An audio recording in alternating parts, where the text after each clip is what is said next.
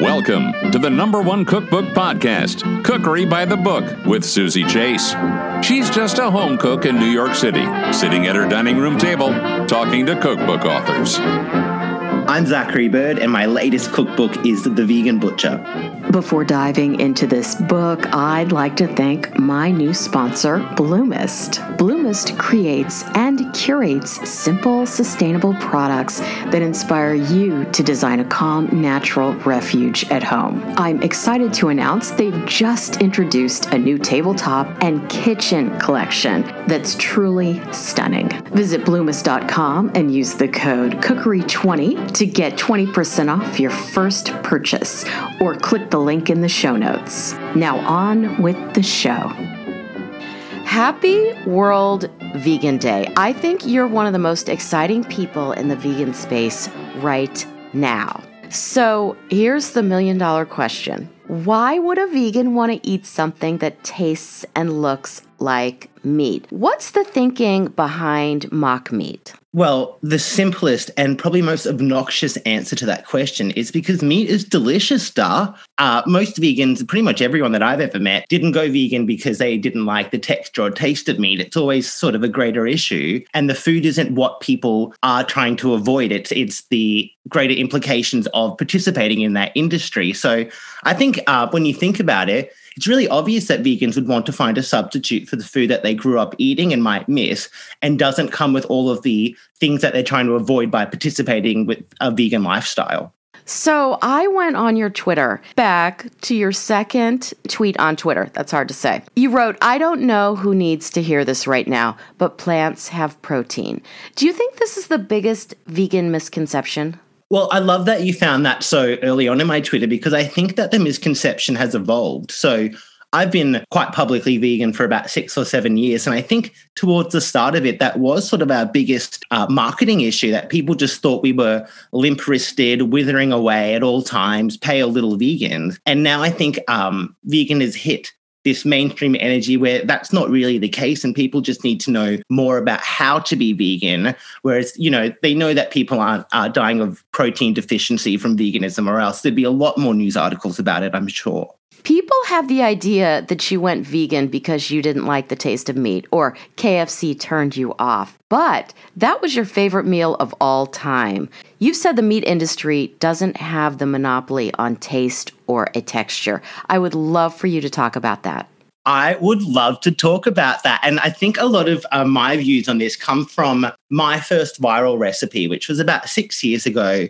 And it was called at the time cruelty-free chicken drumsticks. And it's this jackfruit flesh molded onto a cauliflower bone, and then it's crumbed and deep fried just like KFC. And that was my first recipe that really went mainstream and generated a lot of buzz. And it was the buzz that really shocked me, because there were vegans who were demanding an answer as to why I would have made food to look like KFC. But then there were the non-vegans who were so confused as to what the hell I was doing. And something that really stood out to me, there was this comment that said, "This is the blackface of veganism." But it really made me think that, food is cultural, and eating meat is something that is across so many cultures, but the actual act of eating meat isn't a culture that can be appropriated, which means there's this weird idea that because I'm a vegan, I'm not allowed to idealize this food that I grew up eating. I grew up eating shapeless blobs of deep fried savory goodness that turned out to be chicken from KFC, but that's not what I loved about it. I loved all the breading and the frying, and that's something that I can still keep in my life as a vegan. So just kind of separating the idea of what vegan food should and could be.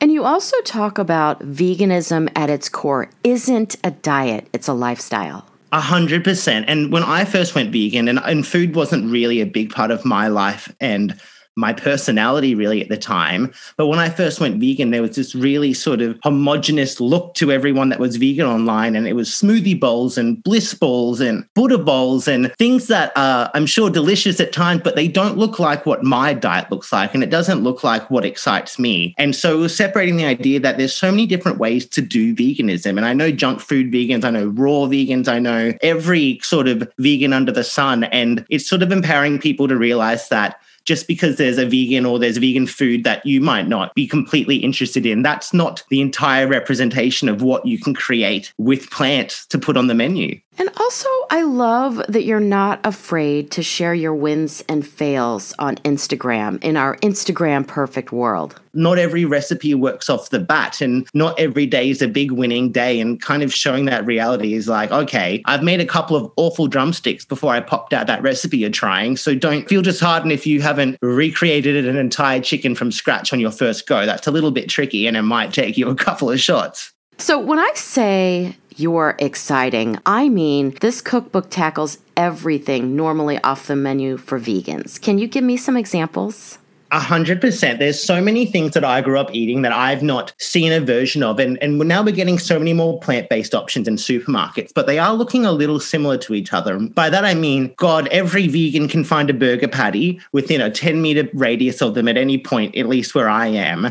But there's so many other sort of meals that could be veganized. And so the Vegan Butcher's goal was to really tackle all of those last bastions of non-vegan food that you wouldn't associate or you couldn't even think of a replacement for, and just kind of go through each and every category and make sure that there's an option that someone can get on board with. I think one classically vegan unfriendly dish that you have in your cookbook is bacon. And you don't just offer one version of bacon.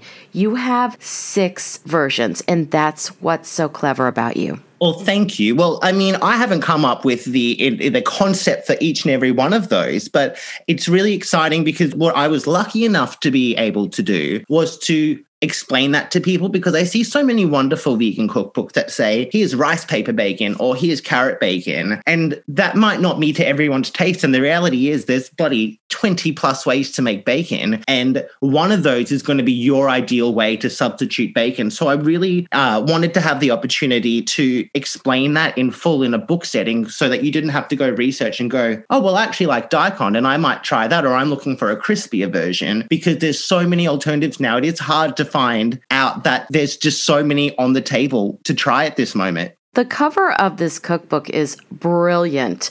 You wanted to parody the infamous butcher-style cross-sections.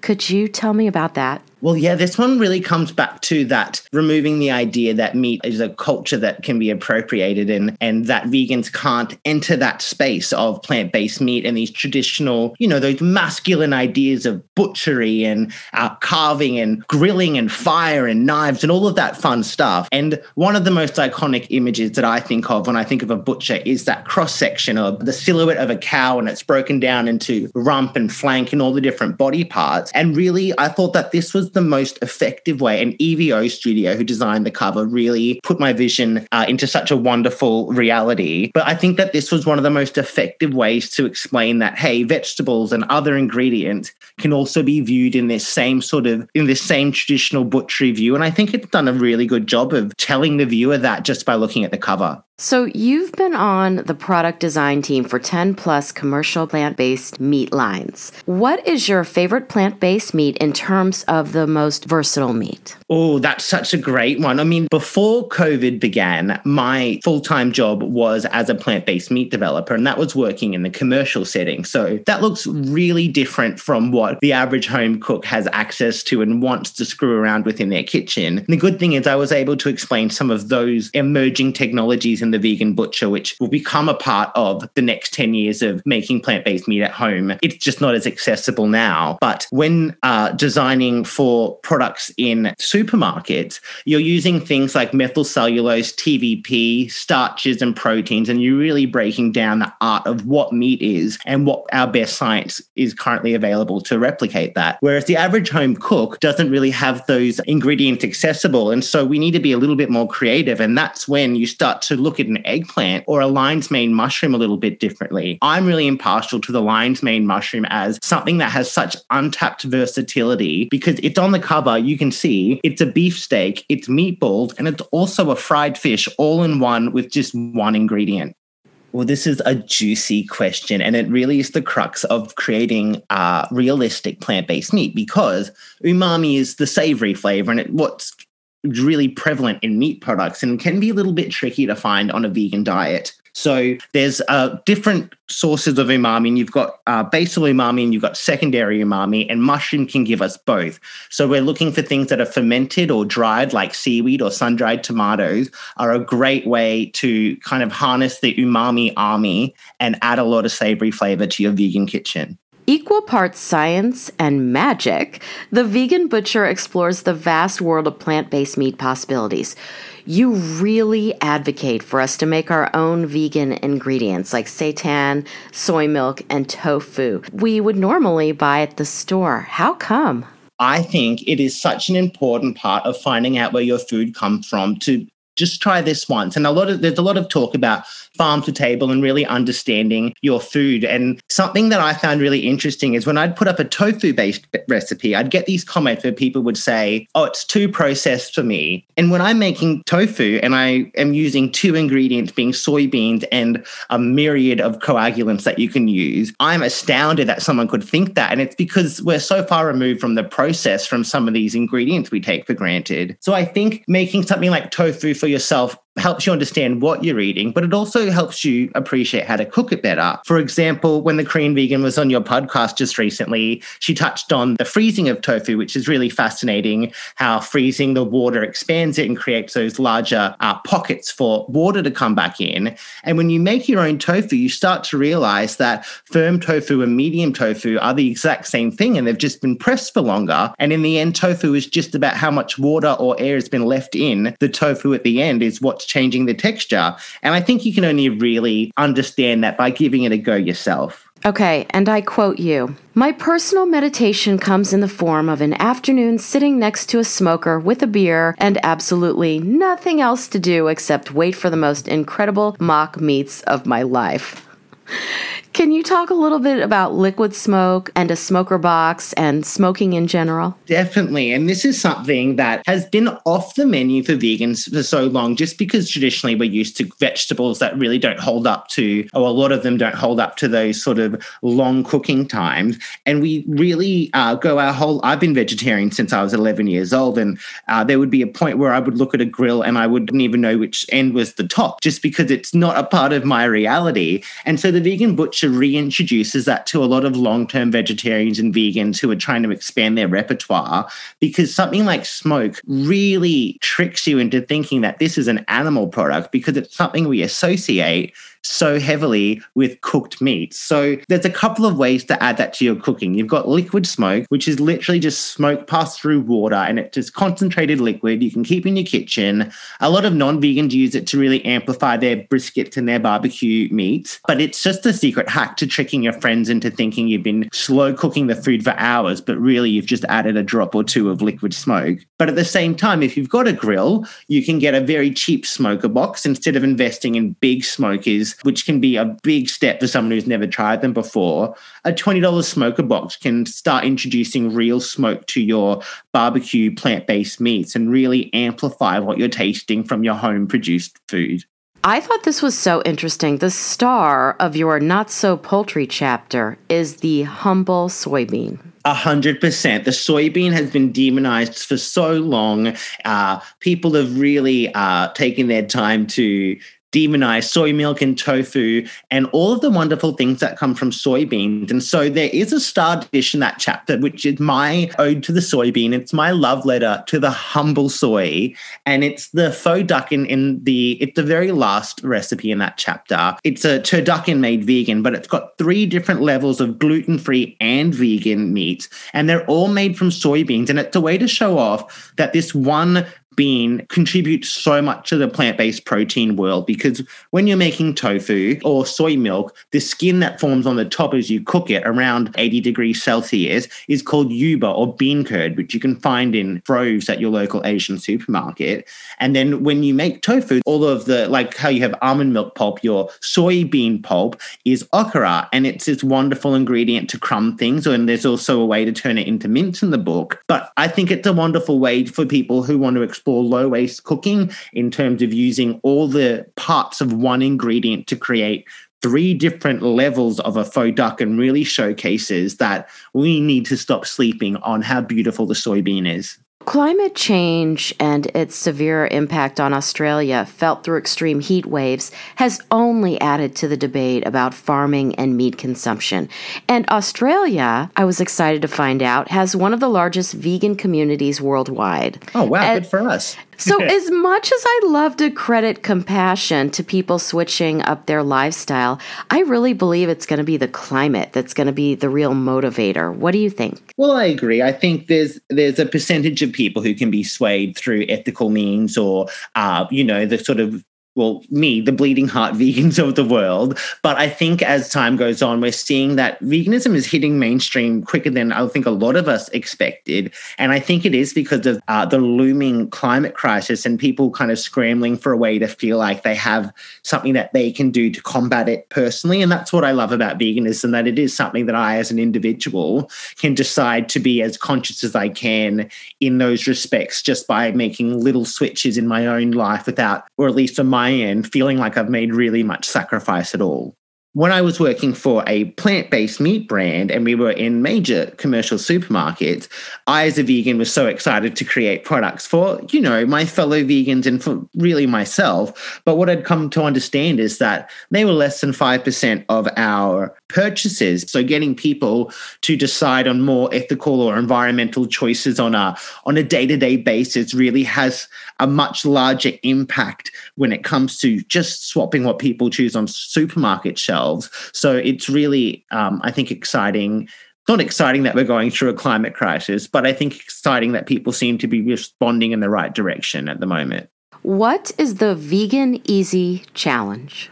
So Vegan Easy is a wonderful initiative run by Vegan Australia, and it's really just a way for people who might be on the fence. As I said earlier, a lot of people are starting to understand that veganism isn't going to kill them from protein deficiency, and they might understand more about why you should and they could go vegan, but they don't know how. So Vegan Easy is this wonderful 30-day challenge that allows people to get their recipes, have a literal mentor to ask their questions to, and it's also got prizes to give that little bit of an incentive to go, you know what, I'm going to take November and I'm going to really give this my best shot so I can say I did.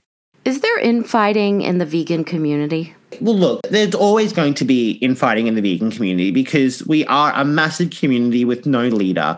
And that's just the way it works when we are this wonderful movement kind of spurred on by the ideas that Donald Watson laid out when the Vegan Society was coined and it came to be. But really, there's no doctrine being handed down. So it is up to us to be having these conversations amongst ourselves and educating each other and finding this common ground to understand what veganism is and looks like in our evolving contemporary space. So the other day, I made your vegan fried chicken on page 70. Can you describe this recipe? And I was wondering why you named it vegan fried chicken. Wonderful question. A lot of people, as soon as they open the book, they're like, chicken? I've been deceived, and I've really had to go through the book and remind you quite a few times that, no, it's vegan. That's why the word The Vegan Butcher's on almost every page in the corner, just to keep you in the know what you're looking at. But really, this book isn't trying to show you something else to eat. So it's saying if you like eating fried chicken for dinner, I'm not telling you, why don't you try lentils and rice? I'm telling you that this is the closest thing that I know and a lot of us know how to substitute chicken. And I'm trying to explain to people how to replace or find analogs to dishes that are close to their heart, close to their family, close to their childhood. And so the book does need, in my opinion, to explain that to people, to say, oh no, you want a turkey for Christmas. This is how to create one. And by pussyfooting around the language to remove all of those references, I don't think does justice to the idea that this book is opening the floodgates and saying, no, this is a vegan chicken. If you want chicken, well, you can do it vegan as well. Do you think that'll change in, let's say, 10 or 20 years? Do you think that veganism might be just so new right now that you still have to say vegan fried chicken, and maybe there will be new terms, very vegan-centric terms down the road? I think that's a really wonderful point, and it's something that I do agree with, where we are in that sort of transition phase where we're explaining to people and we're educating people. And if you jump on TikTok and you look at literally any comment on any video about anything I make, there are people who do not understand why a vegan is trying to make substitutes for chicken. And they don't understand that you can enjoy these foods and we're just trying to separate them from the animal agriculture industry. And so in this period of time, I think there needs to be a lot of re-education done. And that's what this book exists to do. I hope that in years to come that evolves, but also language evolves. And, we use things like the meat of the argument, and we use a lot of metaphors and we contextualize things. I love the English language for its ability to provide context and to explain great ideas. And I think by adding the word vegan in front of it, I think it does enough for now to explain exactly what we're trying to do. Okay, can you describe your glorious vegan fried chicken? The fried chicken part of the chapter, and a lot of people know me for my initial fried chicken recipe, and a lot of people think that my name, Zachary Bird, was initially written as some sort of food blogger name, but it's my actual real name, and it's just a coincidence that my turkey and my chicken are my most popular recipes. But the Southern fried chicken, it's what I ate every Friday night when I was a kid. I always had KFC for dinner, and this is the ultimate comfort food for me. So it's got these secret spices, or not so secret at this stage, in the flour, and that's got a vegan buttermilk holding it onto your choice of a substitute for chicken. So I love oyster mushrooms because they're meaty and they are chewy, and I think that's the one that you chose. But there's also throughout this book so many other choices to use jackfruit. You can use TVP, you can use the okra, which is the leftovers from making tofu, and there's a couple of other choices. So it's really up to whatever the hell you've got in your pantry. The oyster mushrooms were so delicious. Have you played around with oyster mushrooms much in the past? No. You know why? Because I always thought they were tough. Yes. I mean, if someone has robbed you of your first opportunity with an oyster mushroom and kind of painted them in the wrong light, I can imagine it's hard to redeem themselves in your eyes. But you did it. Oh, wonderful. Well, they are, if you keep going through the book, oyster mushrooms are one of my favorites because they're just, well, as you've now discovered, they're so meaty. I've used them in the lamb shish kebabs, also in the beef chapter. And I absolutely love king oyster mushrooms because the really long stalks become scallops just by cutting them, by scoring them and putting them in a sort of seafood-inspired marinade. Once you've seared them up, they are absolutely out of this world. That's beef, fish, and chicken all made out of just the oyster mushroom family. How wonderfully versatile. Okay, I also made your stinger sauce. Ooh, you jumped over into the burger chapter. Yes, because I think that was a recommendation on page 70 that you could dip the chicken into the stinger sauce. Oh, wonderful. That does sound like something I would recommend. And if you, next time you give it a go, you can also try the stinger coating on the oyster mushrooms. And the book is this mix and match moment of, especially in the index, it's quite good to just open up and say, I've got oyster mushrooms, and it'll tell you where all the secret recipes are hidden. But if you crush up corn chips and use them in the stinger coating, it adds that, that texture that you get at KFC where it's blobby and weird, but super crisp and all the blobby crispiness. That's absolutely stunning for your next run, I think. Now, what makes the stinger sauce stinger? So what's really interesting about writing a cookbook for the international community is I've got my references from how much I've traveled and my family's history and where I've lived and I've gotten to eat. In Australia, we have the Zinger burger and they've got a Zinger sauce. And that's exactly what my 12-year-old Friday night dreams were made of. And so I really needed to create that mix of creamy with a little bit of a kick up the butt to go on some beautiful fried chicken. So I'm glad it hit the spot for you. Well, your stinger sauce is amazing. Thank you. I saw your stories pop up. I mean, clearly you're no stranger to the kitchen, but there's something that gets me hot under the collar about seeing a perfect crumbing station just clean and ready to get the ingredients into the oil. The look of excitement for me, it just says, hey, look how much promise this kitchen has. Oh my gosh. And mushrooms are so great for you. They are like a wonderful thing that, vegan or not, we should be incorporating into our diet. And they are the recyclers of the planet. They are growing on waste and they are such a wonderful, sustainable avenue for us to go down for a food source. And there's so many different mushrooms. And something that the book really goes into is I was robbed of knowing of the variety of mushrooms. And I guess I grew up just looking at button and cup and I think you call them baby bellas where you are. Yeah. And I had no idea that they're the same bloody mushroom in different stages of its life.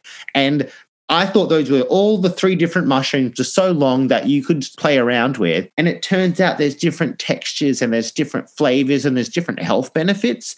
I think people really need to open up their mind to how many different mushrooms they can add to their weekly rotations. There's your next cookbook. Oh, yes. The Vegan Hunter, where I show you how to forage for mushrooms in the forest. It's marketing itself already. I can see your outfit already. I'm already Googling faux leather to do like a little apron or something. Now to my segment called Dream Dinner Party, where I ask you who you most want to invite to your dream dinner party and why. And for this segment, it can only be one person. I think it would make sense to invite a foodie, seeing as it's a cookery podcast, but I'm a good cook, so I really don't need their help. So I'm choosing to invite my favorite author of all time, who's Douglas Adams.